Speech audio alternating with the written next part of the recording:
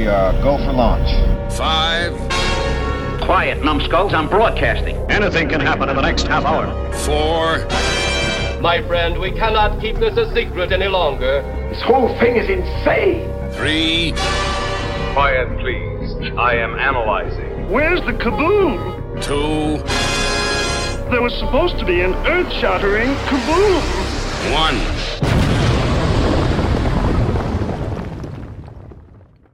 But what is it? It's money and adventure and fame. It's the thrill of a lifetime and a long sea voyage that starts at 6 o'clock tomorrow morning. No, wait. I don't understand. You must tell me. I do want the job so, but I can't... Oh, I see. No, you've got me wrong. This is strictly business. Well, I only wanted Sure you did. I got a little excited and I forgot you didn't understand. Listen, I'm Carl Denham. Ever hear of me? Yes. You make moving pictures in jungles and places. That's right. And I picked you for the lead in my next picture. We sail at 6. Where to? A long way off. And listen, Ann, I'm on the level. No funny business. What do I have to do? Just trust me and keep your chin up. You'll be out for hours. Send to the ship for anchor chains and tools.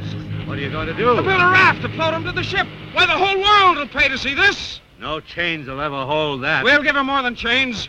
He's always been king of his world, but we'll teach him fear. We're millionaires, boys. I'll share it with all of you. Why, in a few months it'll be up in lights on Broadway. Kong, the 8th wonder of the world!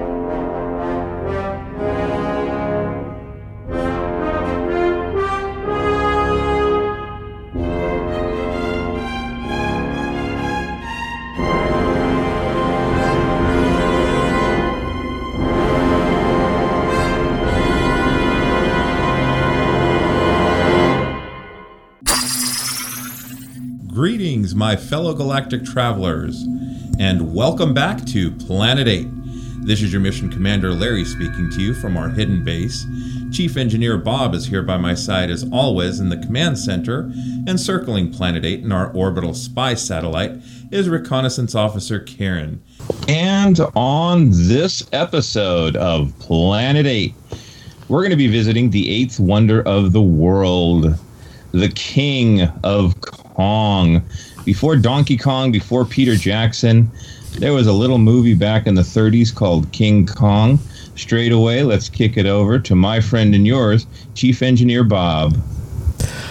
Yeah, it's been definitely a week of Kong, watching all these movies and realizing what kind of effect they had on quite a few people in Hollywood.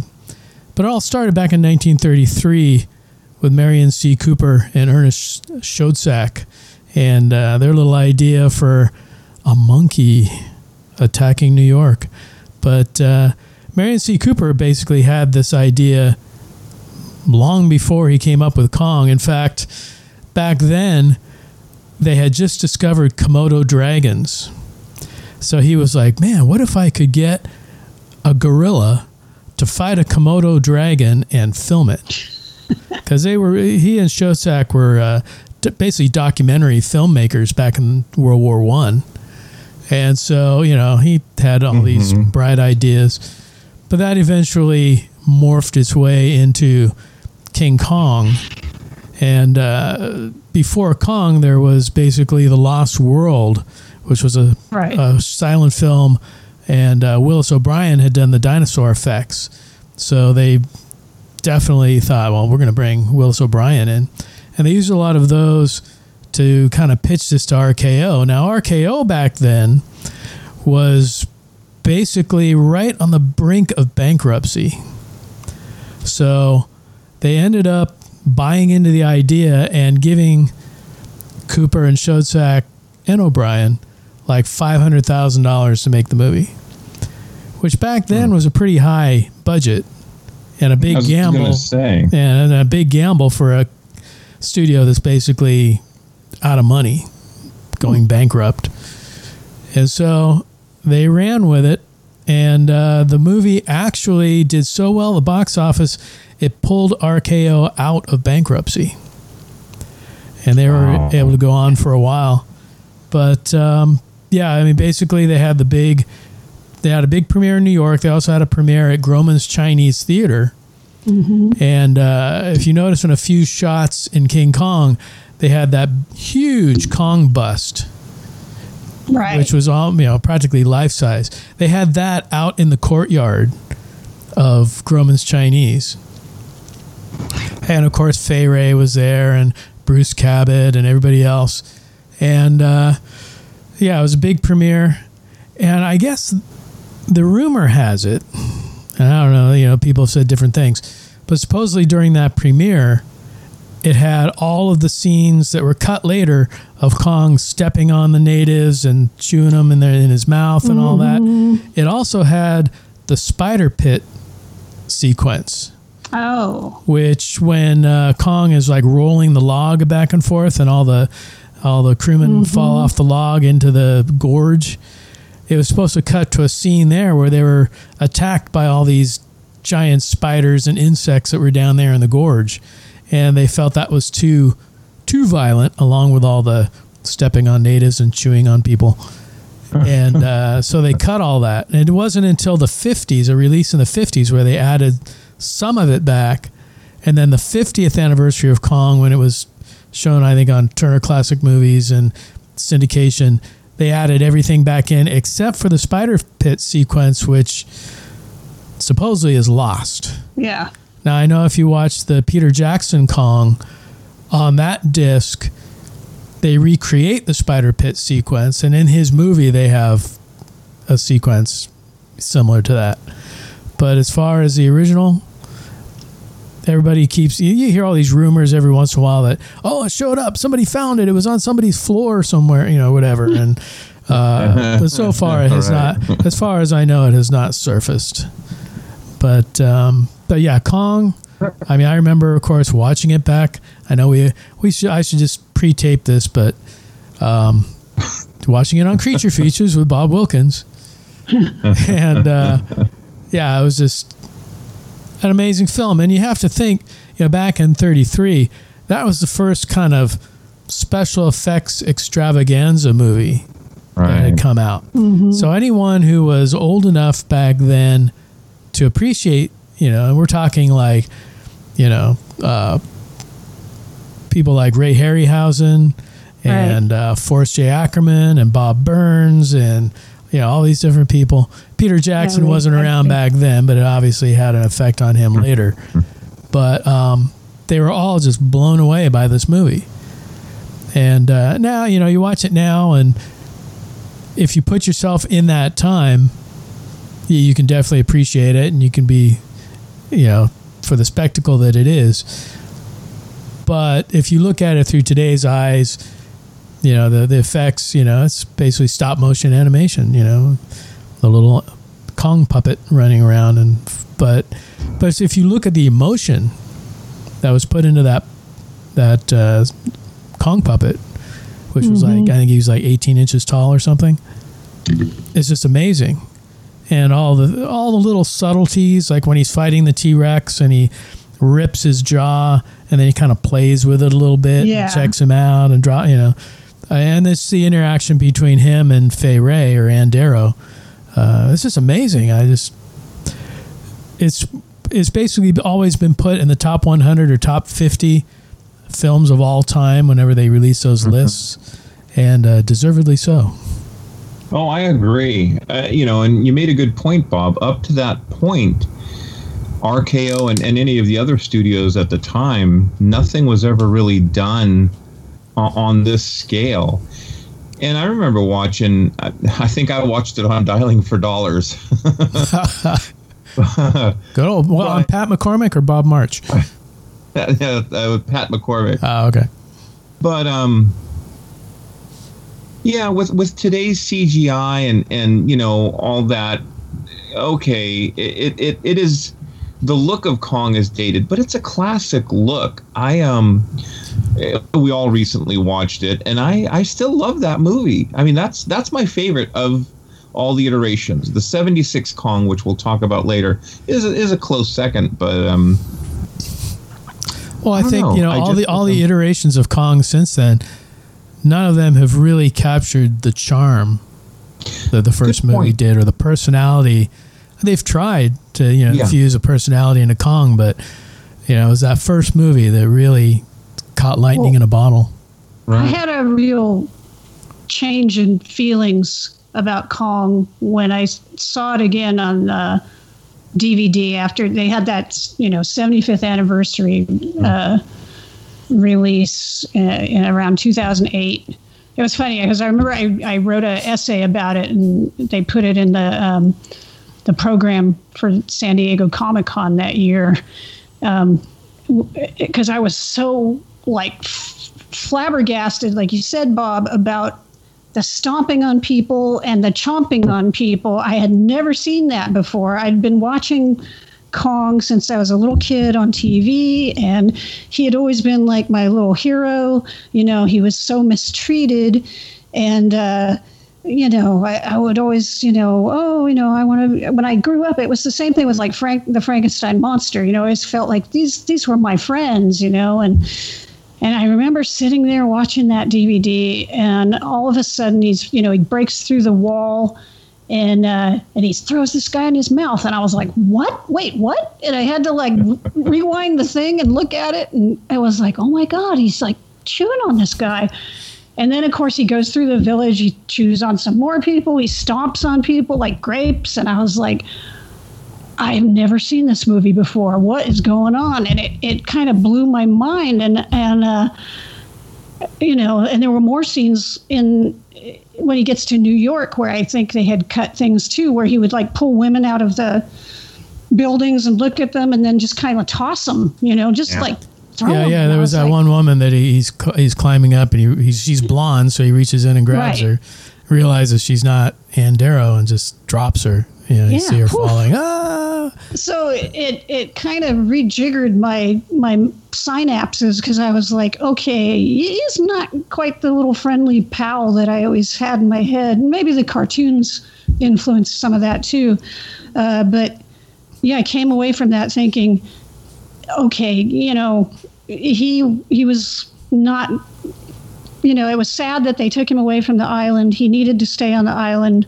They should never have messed with him. But by the time he climbed the Empire State Building, it was sort of like, they got to put him down. He was sort of like the mad dog. It was a sad situation all the way around, but he sort of there was only one way the story could end, right? And that's why it's a tragedy. So it was interesting seeing that again with the scenes that had been taken out and kind of coming to a different conclusion, also being an adult and seeing it. And just seeing such a different face to that Kong that I had known all those years, I'll never get over that foot just stomping and stomping. I was like, whoa, that's scary. He just drives them into the mud. Oh, yeah. I was just like... But the other thing, though, I think is interesting about the original Kong, and we're going to talk about the other iterations, but Anne never develops feelings towards Kong. She is always terrified. The Fay Wray version is always terrified of Kong. In the original, she's always screaming, always afraid of Kong. And when we move to the later iterations, there's more of that Beauty and the Beast kind of thing going on, where she has at least sympathy, if not some outright feelings for Kong. And that's kind of interesting. And I don't know if that's just the nature of the times or what, but I wondered if you guys had noticed that too, watching the different films this last couple of weeks. Well, no, I know Dino De Laurentiis definitely wanted to play up the Beauty and the Beast and the relationship between the two of them. Mm-hmm. But, I think if you really look at it realistically, Ann Darrow or Fay Wray is probably the most realistic portrayal. I mean, say what you will about how nice this big monkey is. If there was a 60-foot gorilla that kept grabbing you and picking you up and poking at you and everything, I think you'd be kind of scared. Oh yeah. But it is kind of interesting. But I agree with you guys. I love the effects, and I love the way they layered things with the projection screens. That was one thing I was noticing this time a lot, the use of different projection screens, whether, rear or front projection or what have you, to put people in the scenes. Well, it's definitely like you have the projections, but you also have glass plates. Yeah. Because they would basically, Willis O'Brien would create depth by painting like leaves and trees and things on these glass plates, putting them at different intervals, and then shooting through the plates to the models, and then having, rear projecting that to have the people in the foreground. And it's definitely, if you watch it, especially, on Blu-ray or whatever, you definitely get that depth. The only thing I'll say about the Blu-ray, though, is it also brings out the grain of the film. So when you watch it, there are some scenes that are just really grainy. So it's almost like it's too sharp on the Blu-ray. Maybe I should go back and look at the DVD. I've got the DVD. I also have a UK release of the DVD. And I'll have to go back and look at those and see if they're as grainy as the Blu-ray was. This relates to nothing, but I did notice when they were talking about the map they got of Skull Island, they said that it was from a group of Norwegians, and there was only one survivor. And I was thinking, this is like The Thing. Carpenter's Thing, right? A bunch of Norwegians. And so I don't know if he... been The Thing. Who knows? Well, you meet that survivor, though, in Son of Kong. The guy who gave him the map. I didn't rewatch Son of Kong. Okay. Oh, yes. I don't know. Should we move on to Son of Kong, or we got more King Kong talk here? Real quickly, before we move on, what struck me is how poorly treated Kong was. Obviously, in all the movies, they kidnap him. And, he's like a god, so he has little or no disregard for us. He's tossing us left and right. He's stepping on us. But he never really went out of the way to hurt anyone on the island. It was after he, got the hots for Fay Wray that he started chasing her around New York and everywhere.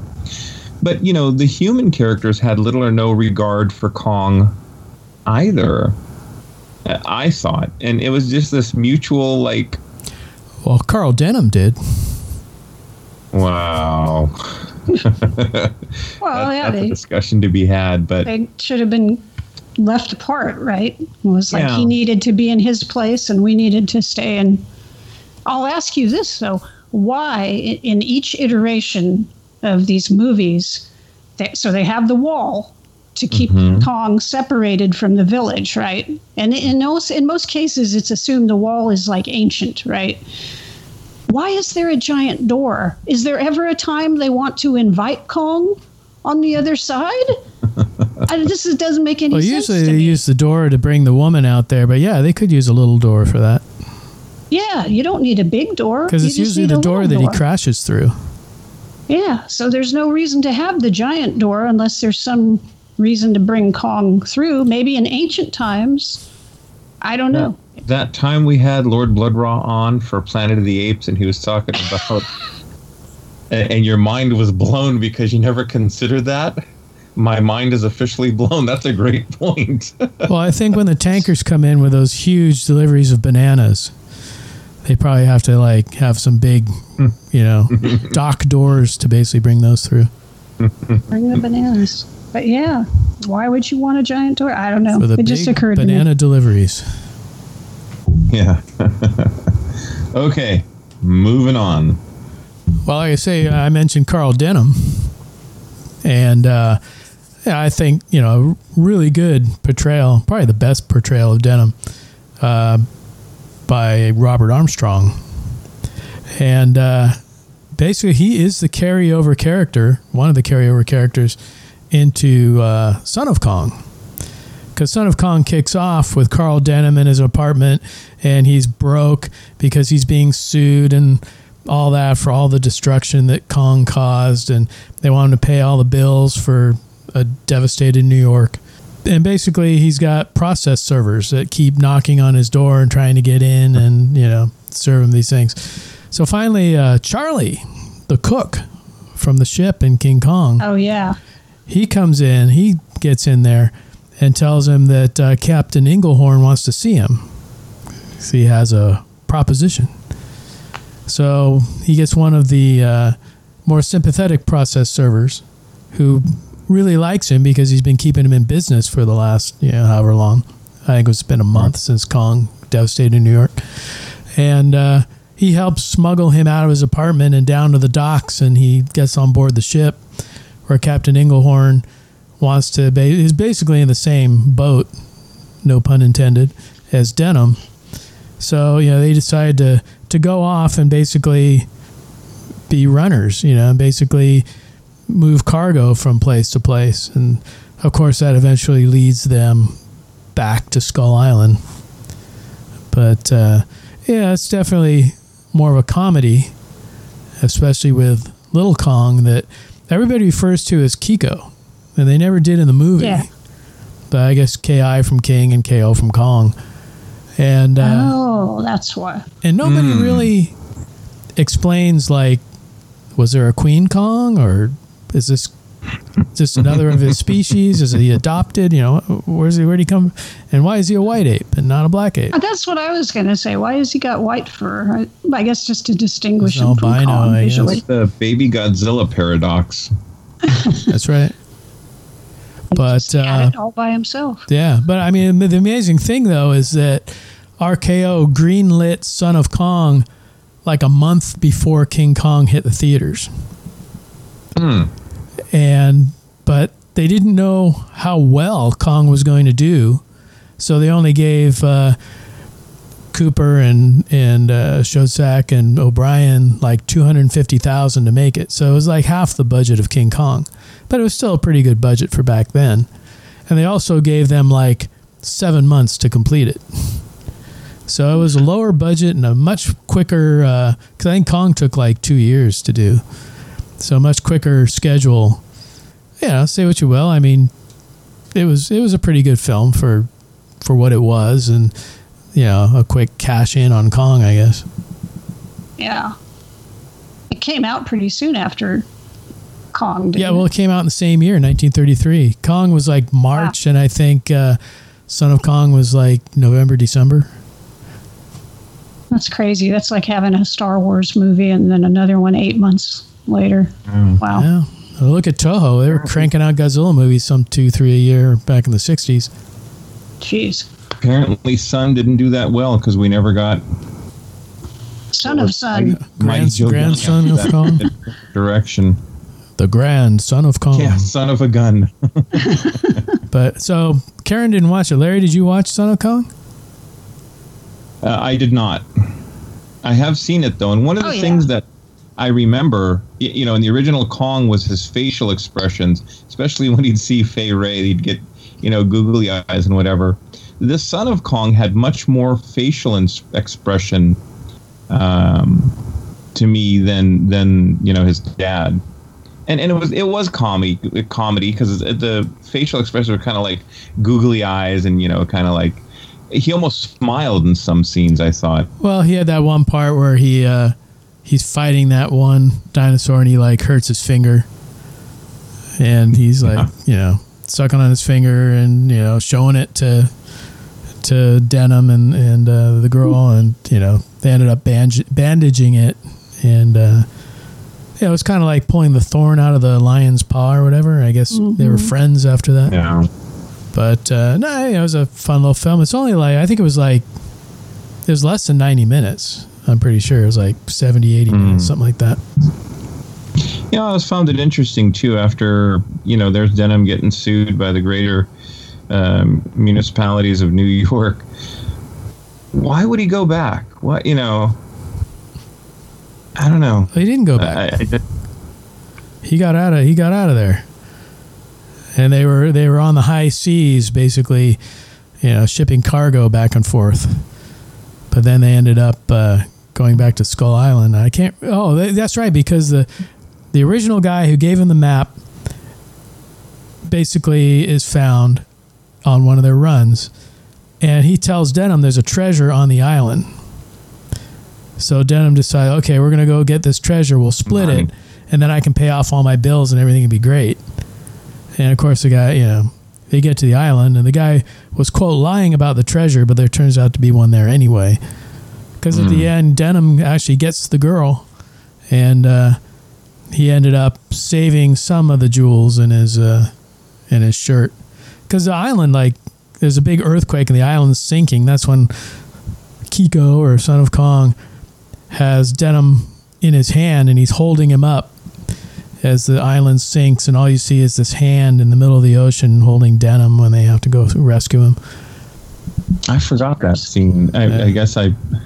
See, you guys should watch the movie again. It's actually pretty good. I enjoyed it. Put it on the to-do list. But, before we get to the newer Kongs, one experience that I had was when Keith Aiken and I went to Bob Burns' place.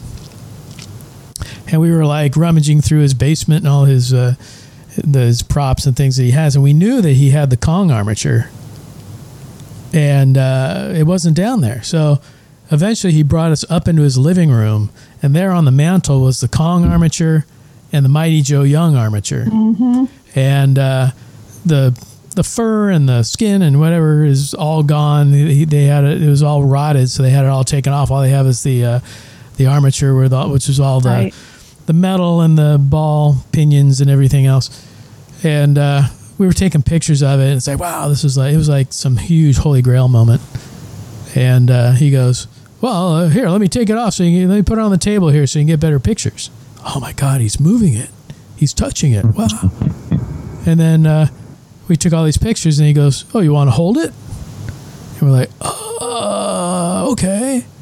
So I'm holding Kong, and Keith's taking a picture. I'm thinking, man, if I drop this thing, I'm so screwed. This is like movie history in my hands if I drop it.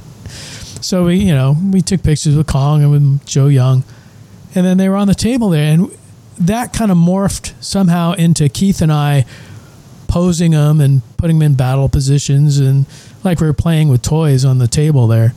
And then and then it kind of dawned on us later that, oh shit, we're playing with Kong and Mighty Joe Young. This is amazing.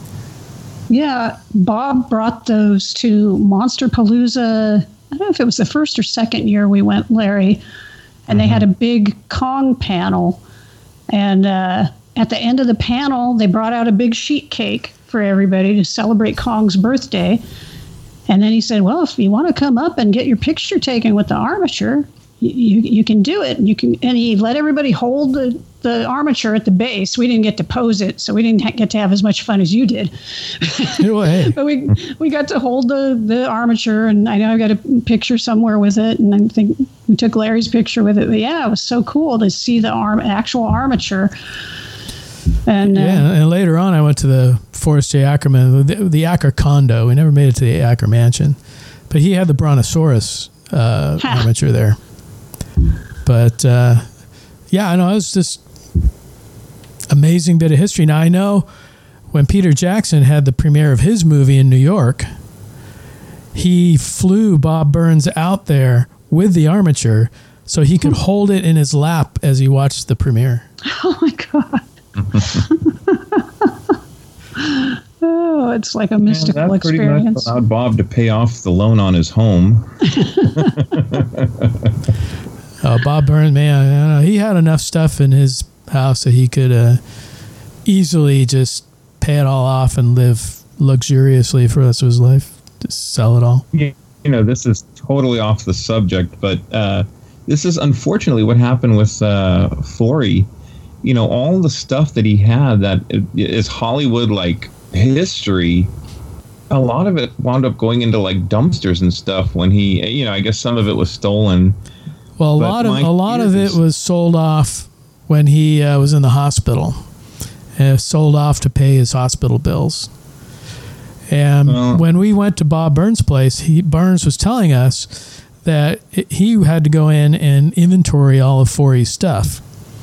And as he was doing that, he said most of the paper products like posters and stills and what have you, pressed books, were all fake. Because Forey would lend them out to people making books and things, and they would just make copies and send him back the copies. And they would keep his originals. Wow. So a lot of his paper product was not real. It was basically copies. That's terrible. So sad. There was a story that Bob Burns was telling at one of the conventions where a friend of his gave him a call. They had found the time machine from the movie The Time Machine in like a Goodwill or something. And it was in disrepair and whatever. And they're like, they want like $1,000 for it or whatever. So they loaded up the truck and moved to Beverly. No, they ended up getting it and restoring it. Because, Bob has all his friends, in the industry. But how stuff like that winds up in a thrift store, I don't know. Well, the older films, no one cared. Basically, studios would get done with a movie and they just throw stuff out, or it would get just stuffed back in a prop room somewhere. And it was later on when it actually became collectible. But hey, back to Kong. Which movie are we going to move on to? I guess we're progressing up to 76. No, I missed 2. Can't just go right to 76. We had 2 big movies in the 60s. King Kong versus Godzilla and King Kong Escapes. Oh, that's right. Don't go passing those up now. I didn't say In fact, anything. one is is up for a huge remake that's coming out next year. I always enjoyed those 2. So, although I didn't rewatch them this time around. Well, do you know the story behind King Kong versus Godzilla? Well, I know there was a time where they wanted to do King Kong versus Frankenstein. Yeah, basically Willis O'Brien, who felt he owned the rights to King Kong, wanted to do King Kong versus Frankenstein. And basically it would be a huge Frankenstein because he had to be of Kong proportions. Eventually he dropped that idea for King Kong versus Prometheus. So basically he was trying to get this thing sold. So along came Jerry Beck, who basically was helping him shop the idea around to different studios unsuccessfully. And he ended up finally going to Toho. But in the meantime, RKO stepped in and said, no, we still own Kong. And so somewhere along the line, Willis O'Brien was kind of phased out of this thing. And RKO had the Kong rights, and Beck had gone to Toho. And Toho said, well, we like the idea. We want to do this, but we'd rather put Godzilla in there instead of Prometheus or whatever. So, of course, Beck just wanted money. He said, hey, no problem. And Toho basically worked it out with RKO, paid them a licensing fee, and off they went, made King Kong versus Godzilla. To this day, if you adjust for inflation, that's still the highest grossing Godzilla film of all time. So that makes sense to me, because you got another big name in there. King definitely. Kong. But then as we kind of progress into the 60s, what came up next was actually Rankin Bass and their King Kong cartoon. I guess. You guys grow up with that or no? I did see that cartoon. I have only a few memories of it, but I remember watching it. Some episodes are available on DVD. There's like 2 volumes. It's not all the episodes that were done, but if you go on YouTube and you search for King Kong versus Mechanicong cartoon, there is an actual episode of the cartoon where he fights a mechanical double. And the main villain of the cartoon was Doctor Who. So Rankin Bass had wanted to make a live action movie based on the cartoon. They approached Toho, who at the time wanted to make another Kong film. In fact, if you've seen Godzilla versus the Sea Monster, that was originally supposed to be Kong. And so, when Rankin Bass approached them about the cartoon, making a movie out of the cartoon, they basically threw Godzilla into Godzilla vs. Sea Monster and made a whole new movie with Kong, which was King Kong Escapes. Doctor Who, is this of the Gallifreyan Who's? Oh, heck no. It's not that other imitation Doctor Who. This is, the villain Doctor Who. Thank you for the clarification. They brought in Issei Yamamoto, who was a very cool character actor in Japan. He portrayed Doctor Who. They brought in Rex Reason, and he basically took the Professor Bond in the cartoon, and he became like Professor Nelson. And then they brought Linda Miller in, who was a Japanese, or who was an American actor who was doing modeling in Japan at the time, and she was sort of the blonde who Kong falls for in the movie. But yeah, and they made the Mechanicong, but they brought that in basically from the cartoon. So, and Rankin Bass distributed the movie over here. That was cool. I liked the Mechanicong. He looked very cool. I did too. They should have him and the Godzilla's robot counterpart fight. Mecha Godzilla? Mecha Godzilla, yeah. That would be awesome. Well, I'm hoping with this Kong versus Godzilla movie, whenever it's coming out this year or next year, who knows, that eventually they'll introduce that Mecha Kong into the mythology. Well, no Mecha Kong. Supposedly Mecha Godzilla will be in it, though. Hey, one never knows. So, hey. So, anyway, we get through all the morass of Kong, which some people love, some people hate. I know a lot of the Kong purists hate the fact that he's, in a fairly ratty ape suit in both movies. It was a little better in King Kong Escapes. A little. Yeah. But in Godzilla, I've always said this, he looks like a burn victim. His face, he looks scarred. He looks awful.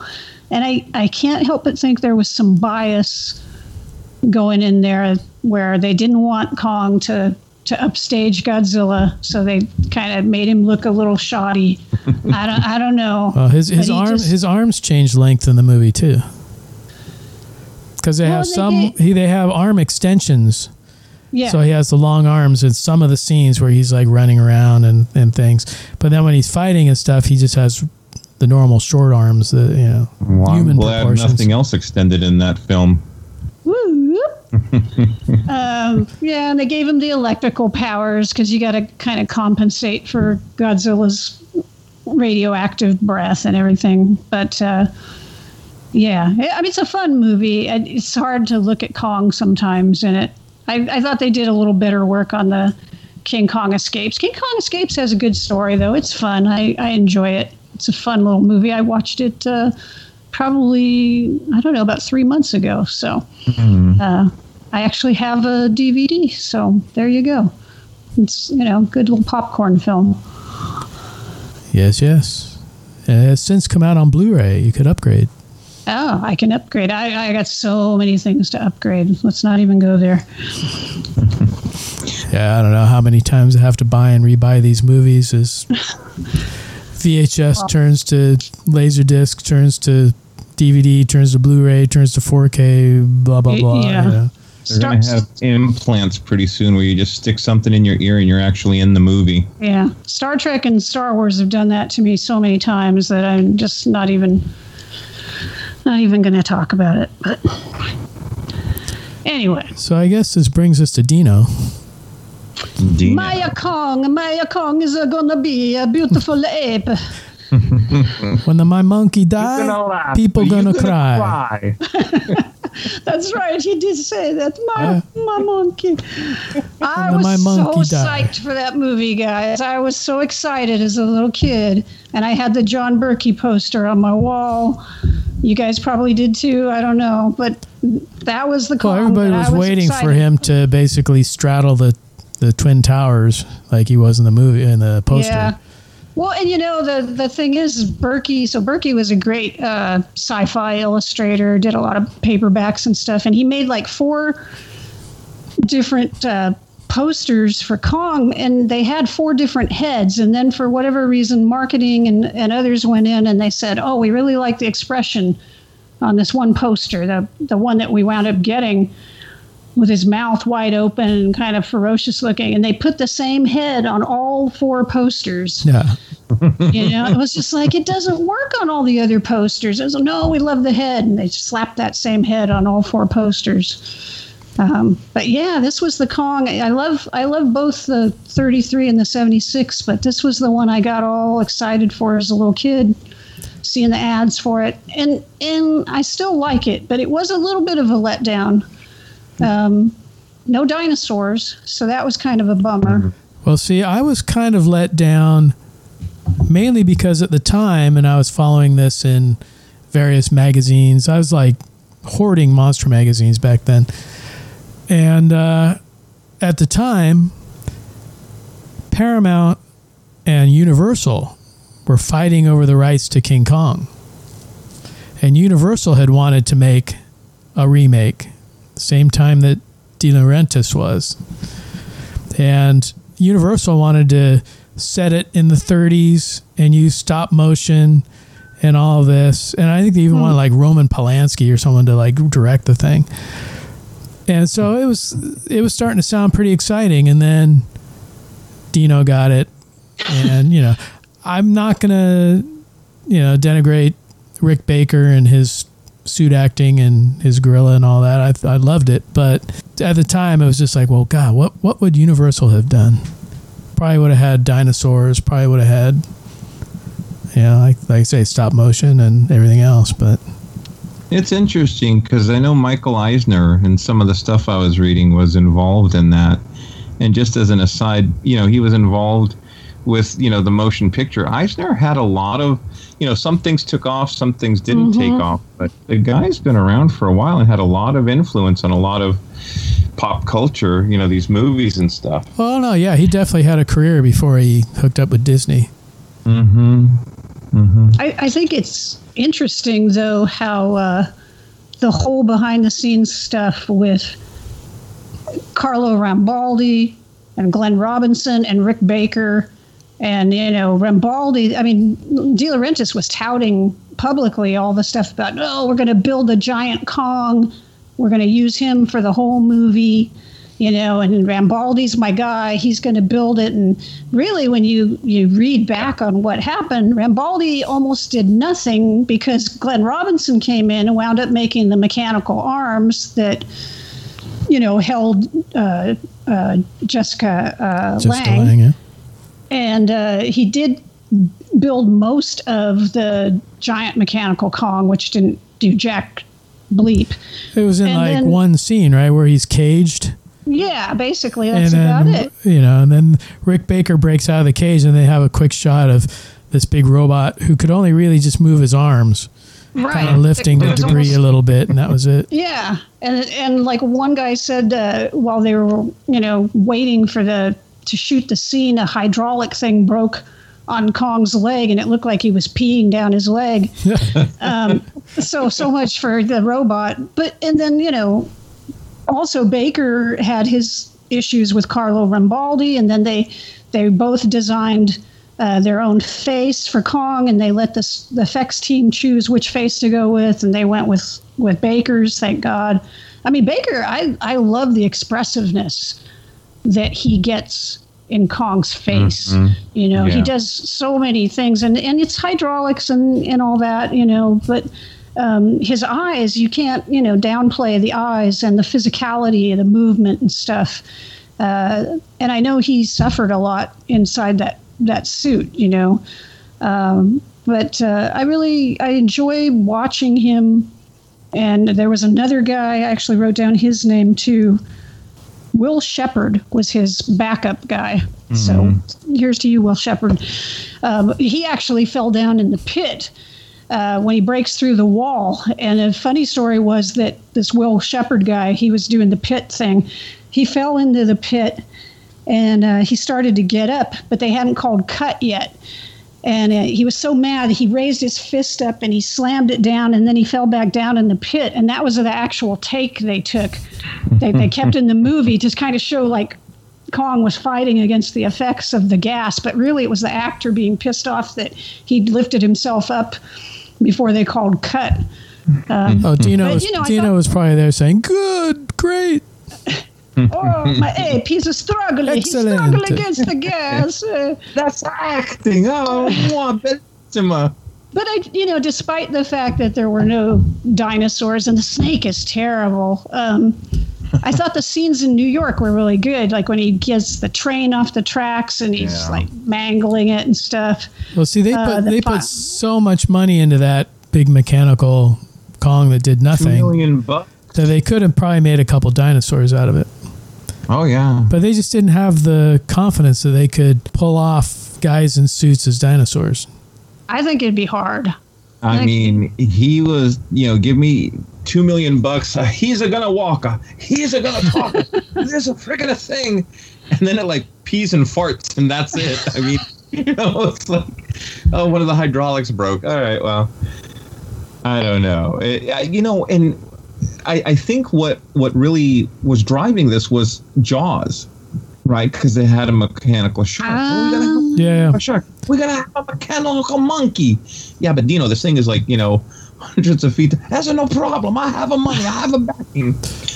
Anyway, the thing with Bruce or the shark was that all he had to do was basically pop out of the water, open his mouth. I mean, he's not standing on land and having to walk around like an ape or a human. Yeah. Hey, tell it to Dino. But you guys, do you remember they had like a poster? It might have been like a book or a box of blueprints of the shark from Jaws. I don't remember that. God, maybe I'm dreaming it. And those of you guys listening, if you can comment on Facebook or whatever, I swear to God, that there was also a blueprint guide of the mechanical Kong that they built. And I looked on the internet. I couldn't find anything related to that. So, I don't know, maybe I dreamt it, but I could have swore. I bet it exists. This stuff is, there's always stuff floating around out there. Maybe somebody will point it out to us. That'd be great. I'd love to see it. I never bought it, but I remember seeing it. Anyway, onward. Rene Auberjonois, the Star Trek connection to King Kong. Yeah. So did either of you watch King Kong Lives? I could not find a source on any of my streaming platforms. So unfortunately, I did not, or maybe fortunately, I did not get to watch it. So I don't know. I found it on DVD, and it's been out of print, so the DVDs are like $80-$90 or some crazy stuff like that. So I kind of put the word out, and a friend of mine, William Ferguson, who lives in Japan, actually found a digital copy, and sent it to me. Wow. So I did watch King Kong Lives this last week. Pity me. But I saw it back in the 80s. I don't know if it was on HBO or something. I remember the female Kong. I remember the baby. I remember a lot of missiles and explosions. I don't remember Linda Hamilton, but she was in it. So. No, she had a huge role in it. She was the one that operated on Kong and gave him the bionic heart. Yeah. It was basically a mechanical heart she put in. The premise is that after Kong fell off the World Trade Center, they put a mechanical heart in to keep him alive. To put him in a coma, I think.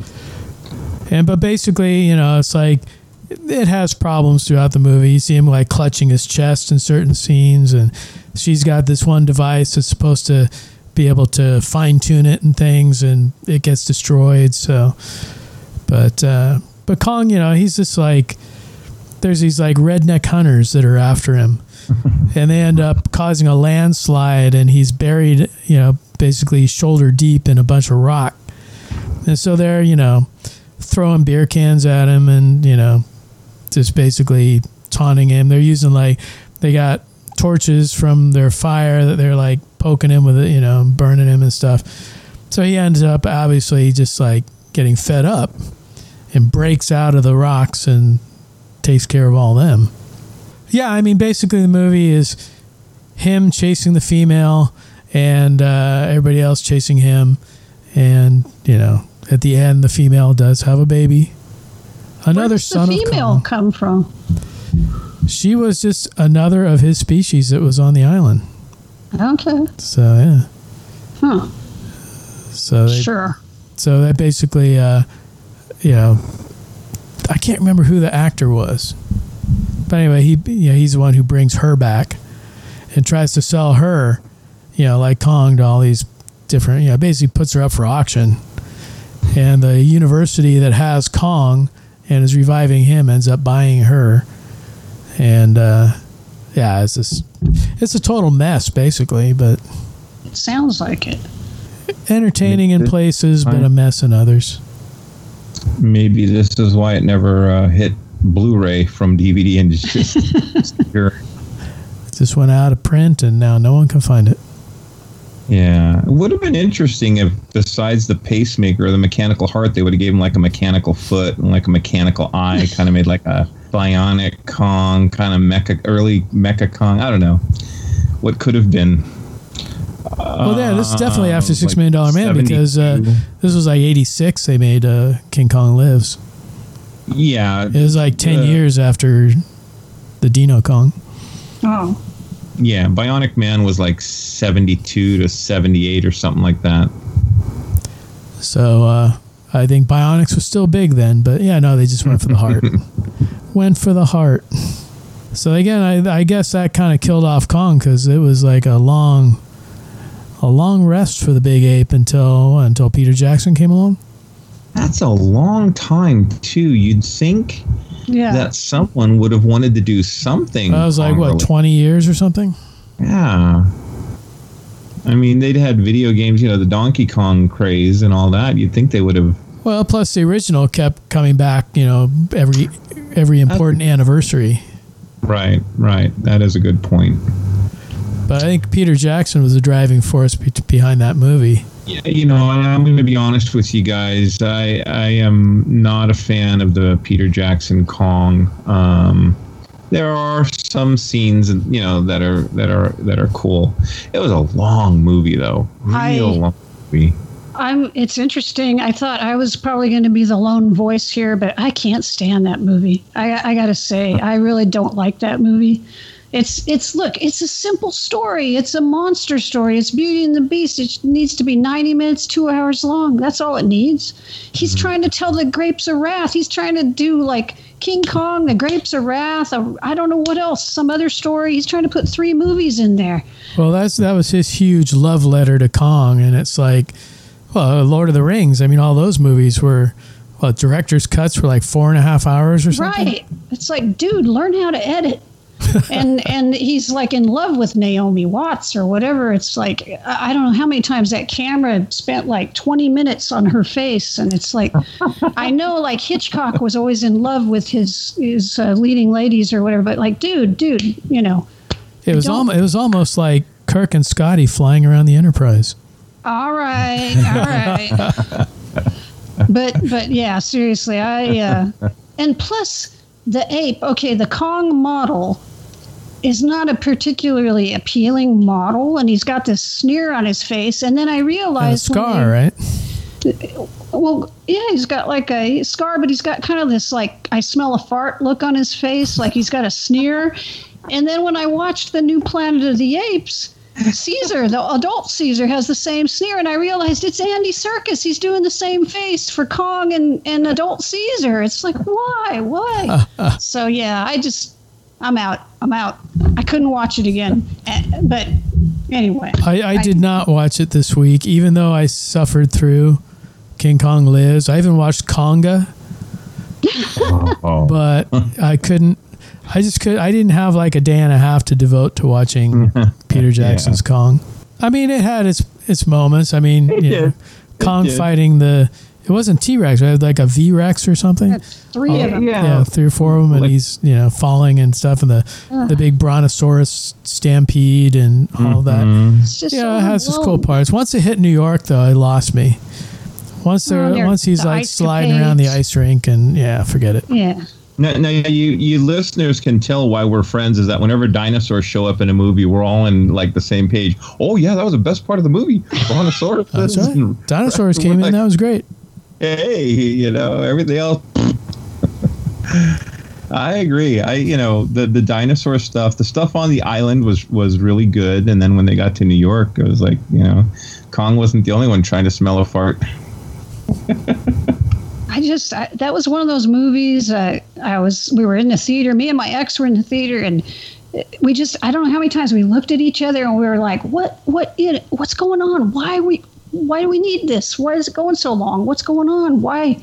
It's a monster movie. So, yeah, I did watch it again when it came on one of the services, and it just because I always want to confirm my opinion. Sometimes you go in to see a movie and you're in a mood or something, and for some reason you don't like a movie. So I always like to see it again when it comes on, TV. But yeah, I don't know. It doesn't do anything for me. It just infuriates me, obviously. Well, as the movie starts off, you're like, come on, get to the island. And then once they get to the island, you're like, come on, get to New York. And then they get to New York and like, no, go back to the island. Yeah. I got hung up. I was like, what the hell is Jack Black doing in this film? Why is he funny? Yeah, that was total miscasting. Yeah, for sure. Ugh. But I think Kong got a little redemption after that, though. Oh. Because then we've got Kong Skull Island, which... Oh, yeah. Definitely, I love that movie. I think that's probably the best of the legendary MonsterVerse movies. And this coming from a Godzilla fan, right? I am so surprised, Bob. I really am. I would agree with you.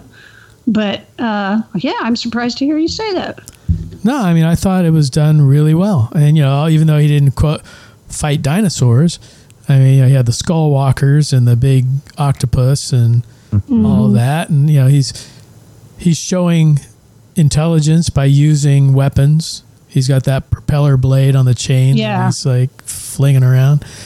And, I even love the beginning of the movie where the one pilot and the Japanese, pilot, the U.S. pilot and Japanese pilot crash land, and the U.S. pilot runs out of bullets, so the Japanese pilot is like chasing him with a sword. Yeah. They're fighting it out on the edge of a cliff, and suddenly this big gorilla head comes popping up. Oh, yeah, that was cool. Yeah, I think one of the smart things they did was they had a really good cast. Oh, they had an excellent cast. Right. So the cast was so interesting that when Kong's not on the screen, you're still really drawn to what's going on with the cast. You got Samuel Jackson and John Goodman and John C. Reilly. So they're always interesting in whatever they do. And the story was compelling. It was interesting with the Marvel connection. You had Sam Jackson, so Nick Fury. You had Loki and Captain Marvel. Yeah, that's true. You think between the three of them, they could have taken on that big ape, but but no. I really, really love whenever, and it shouldn't be a bold decision, but when you do a period piece and you decide to do something outside of the year that the film is being released, it was like Apocalypse Now meets Kong, with helicopters and the World War II element was great. I also liked Sam Jackson as like the main adversary for Kong. It was, they made reference to the great white whale, Captain Ahab and Jackson. It was just great between Jackson and Tom Hiddleston. Kind of the back and forth between them. Yeah, I think he's a great actor. I think he can play any role you throw his way. Hiddleston was great. I've only ever known him as Loki, and he was very heroic in this film and a good leader, to get them off the island. And I adore John C. Reilly. I mean, he did such a great job in the Laurel and Hardy film. He's more dynamic of an actor than people give him credit for. Yeah, he was able to do all the comedy stuff, but then also the stuff where he's talking about how he eventually became friends with the Japanese pilot, and you could see all the emotion he felt for him, and talking about his friend, and we were going to leave here together and all that stuff. So that was great. I did miss the dinosaur. I do wish they had worked in a dinosaur or two. That would have been nice, but the other stuff that they had wasn't bad. And I loved the look of Kong in this. I thought it was really it wasn't like super ape-like because he wasn't, down on all fours, kind of brachiating or whatever you want to call it. But then he wasn't too human-like either. There was a nice like in between. And I think Legendary has even said it's like he's not just a giant gorilla. He's gorilla-like. He's a monster, basically. But yeah, he's a different. He's like the missing link. Right? But they also set the movie in 1973 because he's a quote little Kong. So he's got bigger. He's got all these years, almost 50 years of growing before he has to go up against Godzilla. Mm-hmm. With his beard and whatever they have in the movie. Yeah, it's like, he's going to have a beard. Oh, okay, sure. I mean, for a movie that kept getting pushed back, you'd think there would have been a lot of leaks about the movie, but there really hasn't been much at all. The main leaks, the main links have been the toys that they announced, and you see like that there is a quote Mechagodzilla, and there's also one of Kong's accessories is an axe that's made out of one of Godzilla's fins. Huh. So that tells you a little something. Spoiler alert, listeners. And there's also a Godzilla figure that has like this huge like back brace on. So. Well, you got to be careful with the toys. I know like some of the Superman or Justice League or Star Wars stuff comes out and it's like, well, wait, that was never in the movie. Oh, yeah. I mean, the movie could totally change. Toy, so. Who knows? But... Yeah. It has had a couple test screenings and has done really well. So, fingers crossed. Yeah. Hey, so what do you guys think? This is the first of the, sort of mainstream King Kong movies where they moved away from the whole Beauty and the Beast theme. They told a completely different story. I mean, I liked it.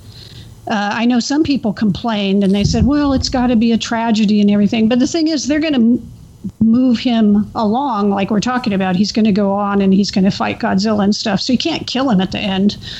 I don't have any problem with it not being a Beauty and the Beast thing, but I wondered if you guys felt anything about that. It's always been Beauty kill the Beast. And there was a little bit of that with Brie Larson where he saves her, but it wasn't overt. I think he mainly saved her because, she and Tom Hiddleston kind of saved him earlier. It wasn't like hey, look at her. Right. No obsession over her. Yeah. The way I'm kind of looking at things is they haven't really announced anything beyond Godzilla vs. Kong. Now, Toho wants to go back and recreate their whole MonsterVerse, and that's obviously they're going to be making new Godzilla movies. But Godzilla vs. Kong is the last one under contract for Legendary. However, they can do whatever they want with Kong because they're affiliated with Universal, who owns the rights. So I'm thinking, this is a movie where they make the segue from Godzilla to Kong, and Kong will carry the MonsterVerse. Now, whether that means that Godzilla gets knocked off, I think it's in the contract. They can't kill him. But I guess they can maim him or whatever. Because the interesting thing is, in the Legendary stuff, whether it's Kong Skull Island or Godzilla vs. Kong, not King Kong, but Kong, he's never been King Kong in either of those movies. Whereas Godzilla King of the Monsters established that when Godzilla defeated King Ghidorah, he became like King of the Monsters. So does that mean that Kong would defeat Godzilla and become King Kong going forward? And carry the movie franchise from there? Things to think about. I'd never thought of this. Give me something to ponder. Something to ponder upon. That and the giant door. That's right. I don't think you can get Godzilla through that door. So Kong's probably outgrown the door by now too. Yeah, need a big door. And I was thinking, so if they do, follow the MonsterVerse, Godzilla's layer or whatever you call that, where he regenerates or gets it's gone now. So unless there's another one somewhere on Earth, Godzilla has to be careful fighting Kong and any other monsters moving forward. And that one guy, are they going to do like a Mecha King Ghidorah? They had one of the heads at the end of the movie. Who knows? I think that's more for the DNA than anything else. But yeah, so it'll be interesting. But we'll see. Yeah, I guess we'll see. What is it, March of next year? At this point, right now, that's crossed. what they're saying. Yeah, we may be watching it in our homes. Who knows? I hope not. But well, so what else do we have related to Kong? Well, like I say, there were some movies we just kind of glossed over. That weren't exactly. I mean, there was like King of Kong Island and Queen Kong and Konga, and you could go into Schlock and Ape, Mighty Peking Man. I mean, there's a lot of stuff. There's even like other cartoons. I tried watching some of the new cartoons, but I just couldn't get into it. Isn't he like blue or something? It's just a style of animation that I couldn't. I don't know. It's just too blocky, like weird geometrical kind of stuff going on. Closest thing I came to a King Kong cartoon was back in the 70s. It was called Grape Ape, and the thing was Grape Ape. Grape Ape. Grape Ape. So. Yeah, well, I mean, I remember growing up in the 60s and watching the old Rankin Bass cartoon and just loving it. I remember the Rankin Bass cartoons, and Bob Ekman shows them at the Psychotronic shows now and again. I was going to mention there's a really good documentary called Long Live the King. Frank Dietz and Trish Geiger. We did the premiere of that at the Bell Theater for Bay Area Film Events. We had Frank up, and Trish was there, and Dana Gould, and like 3 or 4 other people. And that was right when they released the King Kong wine. And we found it like 2 days before the show. Like, hey, check this out! We bought a case, and we were like giving out the wine to all the guests that were at the show. So they were like, they watched the movie and they answered their Q&A, and then they all went up in the green room and just got sloshed on these bottles of wine. But no, Frank Dietz is a good friend, and it was a great documentary. In fact, I did rewatch it this last week too. I think it's on Amazon. It could be on some other things. Yeah, it's on Amazon Prime. Yeah, it's a really solid documentary. Cool. Well, any last words for the King of Kong? He's still the king. All right. Long live the king. There we go. All right, that's going to move us into this episode's Censor Sweep. Yours truly has the honors. I have a love of tiki besides sci-fi superheroes, and whenever they mash up some of the genre-related stuff with tiki, I'm a little skeptical. Nothing against those that love the Captain Kirk tiki mug or the Gorn tiki mug. I abstained. I just couldn't find a nexus that worked for me between Star Trek and tiki, but I do have the Jabba the Hutt tiki mug, so go figure. That being said, there is a company called Mondo, and Mondo does... We all own Mondo products among the 3 of us. Figures, T-shirts, now tiki mugs, pins, and all kinds of stuff. So if you get a chance, go check out Mondo. Chances are your favorite genre-related item is in some form of production of a shirt or a puzzle, whatever. What I did is I picked up the Jaws, the Bruce the Shark tiki mug, and it's really cool.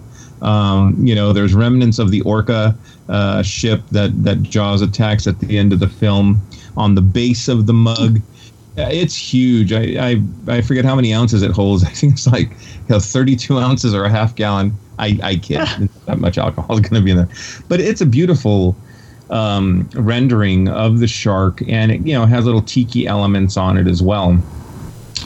The other item I wanted to share is from the good folks at Tiki Farm, and they're online as well. They have a King Kong tiki mug, and this thing is cool. So you got like Kong's body on the front, and he's kind of perched up on this like temple, and he's holding a giant tiki. And as you turn the mug around, there's like, parts of Skull Island on the back of the mug. And that's just a standard tiki mug. You can put your favorite libation in it and enjoy your weekend or your Friday night, as it were, while you're watching King Kong and or Jaws. Or I tell you what, you can have a double shot and a double feature, and then you really start your weekend off great. But I really enjoy those mugs. They're up in my tiki lounge on shelves. It's getting harder and harder to find shelves. I know Karen has a little tiki shelf thing going on at her place. Bob has a full-fledged bar. And it was a patio at first, right, Bob? And now it's just a patio, and now it's like expanding to take up the whole backyard.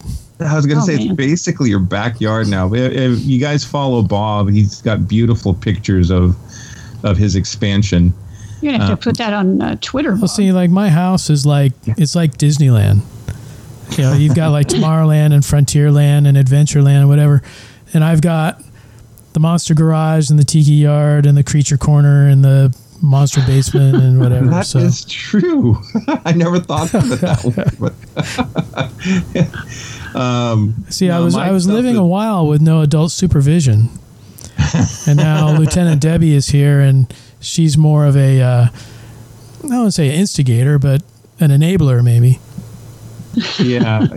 Jazz is great. Jazz does the same thing here. I'm like, well, I'm going to throw this up on eBay. No, you can't get rid of that. You've had it, So, but my stuff does. I try to do like themes and corners of the wall, but it as time's gone on, everything's just everywhere. There's Harryhausen by the Star Trek ships, and I'll always put on, Bob and Karen and I text, and it's like, where am I going to put this?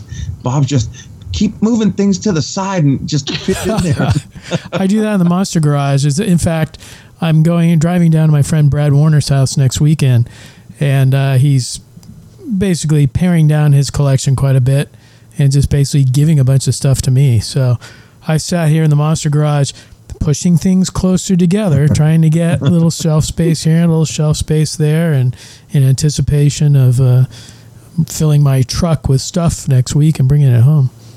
Well, that reminds me, I was going to text you, Bob, but I'll just put it on the podcast. Should a spare beta capsule show up in the collection, keep it very in mind. Can never have enough beta capsules. I had the chance to get one at a convention once, and I opted for the whistle for Goldar instead. Hey, see, I don't have one of those, so. Oh, well. There you go. One man's treasure. I'll trade you a beta capsule for a Goldar whistle. But speaking of all that kind of stuff, I guess we all have sort of our side projects going now.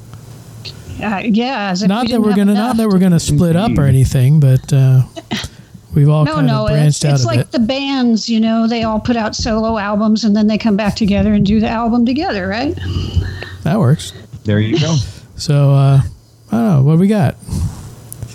Should I start? You guys want to start? Sure. Okay. Yeah, sure, Bob. Go ahead. Well, it's funny that we're doing this King Kong podcast, and while I do it, I'm surrounded by Ultraman stuff and wearing an Ultraman shirt because I'm going on live at 1:00 today to do an Ultraman panel with Keith Aiken and Gaz Gretzky for Kyle Yount's Kaiju Conline, which has been a all weekend convention for Godzilla, basically, and all his rubber monster-suited foes. And we'll post a link. It'll be archived somewhere on YouTube, so you can watch it later. But yeah, that's one thing that I'm doing the end of July, which this is coming out, I believe, July 22nd. So probably in a week or so, you'll be able to buy a big box set of all the Gamera films.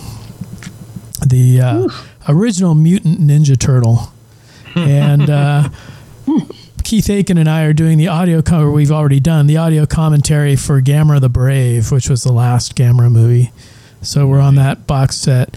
We previously did the audio commentary for Terror of Mechaguzzle on the old classic media discs, but we got brought back for Gamera the Brave, so it was kind of cool, and we're on that.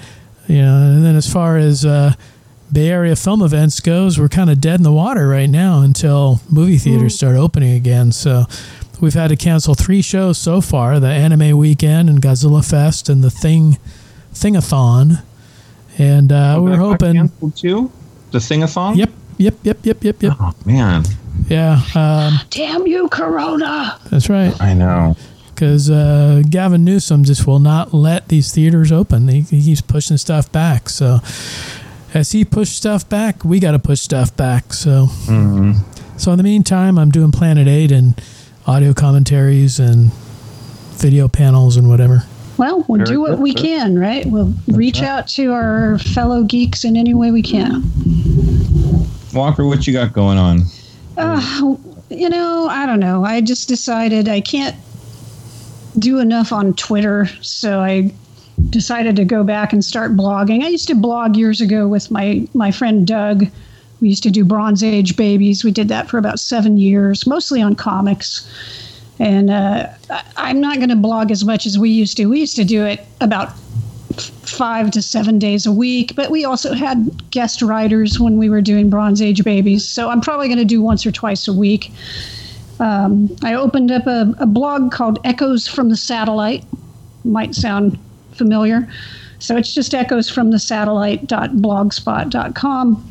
I've done about 5 posts so far. Mostly just going to focus on sci-fi because that seems to be where my head is at nowadays. Just, movies, TV, books, just anything that kind of hits my brain, my fevered brain, that I feel the need to do more than 140 characters on Twitter. So, and of course, I'm pretty active on Twitter. So those are my main outlets besides our podcast. And Larry, I feel like you have some things going on. I do. And first, let me just say, if you guys have not checked out the Bay Area Film Events page, do so. Echoes from the Satellite as well. Bob puts on a good show when he's allowed to put on a show. When we can. Lineup. The Artist Alley that you have in there, Kevin has his, booth always set up. And, Karen, I still have your articles that you've written for various publications. You write better than you give yourself quality for, and I'm still hoping that those novels get published. That's a lot of work. We'll see. Somehow. Anyway, I won't get too far into that, but Echoes from the Satellite's a lot of fun. I've left some comments there. And I love Planet 8. I enjoy tremendously talking with Bob and Karen. At some point in time, we may have more video up on YouTube. Last time I checked, we're almost at 80 likes for our Censor Sweep video nice. As of early, mid-July. And I just thought, it'd be fun to put something out there that, we try not to be political on Planet 8. It's a neutral. It's not saying that we back one way or the other, but we just try to avoid those types of things. I started a page on YouTube. It's Larryland USA. I'm going to put a video up there because I should have explained why it's Larryland USA. I'm a big Disneyland fan. And when Walt first opened up the park, it was Disneyland USA. And that was way before, the Safari and Disney World and Epcot and all that kind of stuff. So Larryland USA. I had no idea that there were farmers and rock bands that go by Larryland USA. So I'm going to be hard to find on YouTube, but I am there. I do reference discussions that we have here on the podcast. Full disclosure, I went into more detail on my love of Batman v Superman and why I think it worked. No comment. There are little glitches, and I'll say, God, I wish Bob was here to help with the sound, or God, what was the name of that actor? I wish Karen was here so I could, remember the name of that actor, because I'm just doing it off the cuff. I have no notes, no plans or anything like that, but it's just meant to be fun just like Planet 8, but to just kind of go in a different direction. And it's a lot shorter. It's meant to be about 20, 30 minutes, maybe every month. We'll see. Cool. All right. Good. So I guess eventually, though, we'll get the band back together for another episode coming out on the 8th, right? Oh, yes. Yeah. Yes. We've already started discussing, and I'm sure when we cut this podcast, we'll finish our discussion on what's coming up next on Planet 8. So stay tuned. On that note, this will conclude this transmission from Planet 8. We would like to thank all of our intergalactic audience for listening. Be sure to head on over to our website at www.planet8podcast.blogspot.com, where you can get more information on this episode's topic. For more conversation, find us on Twitter at Planet8Cast. Or on Facebook at facebook.com/Planet8Podcast. We want to thank you guys for tuning in each and every episode. We look forward to your input and opinions. Until next time, this is Planet 8 signing off. End transmission. By George, he's got it. It is the end.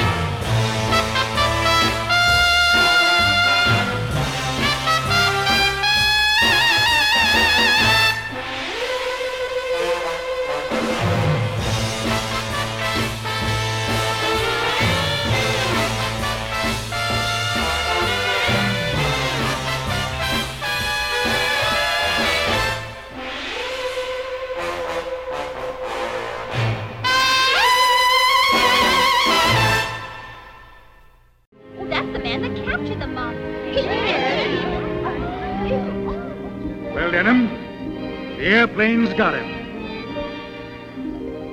Oh, no. It wasn't the airplanes. It was Beauty killed the beast. Beauty killed the beast.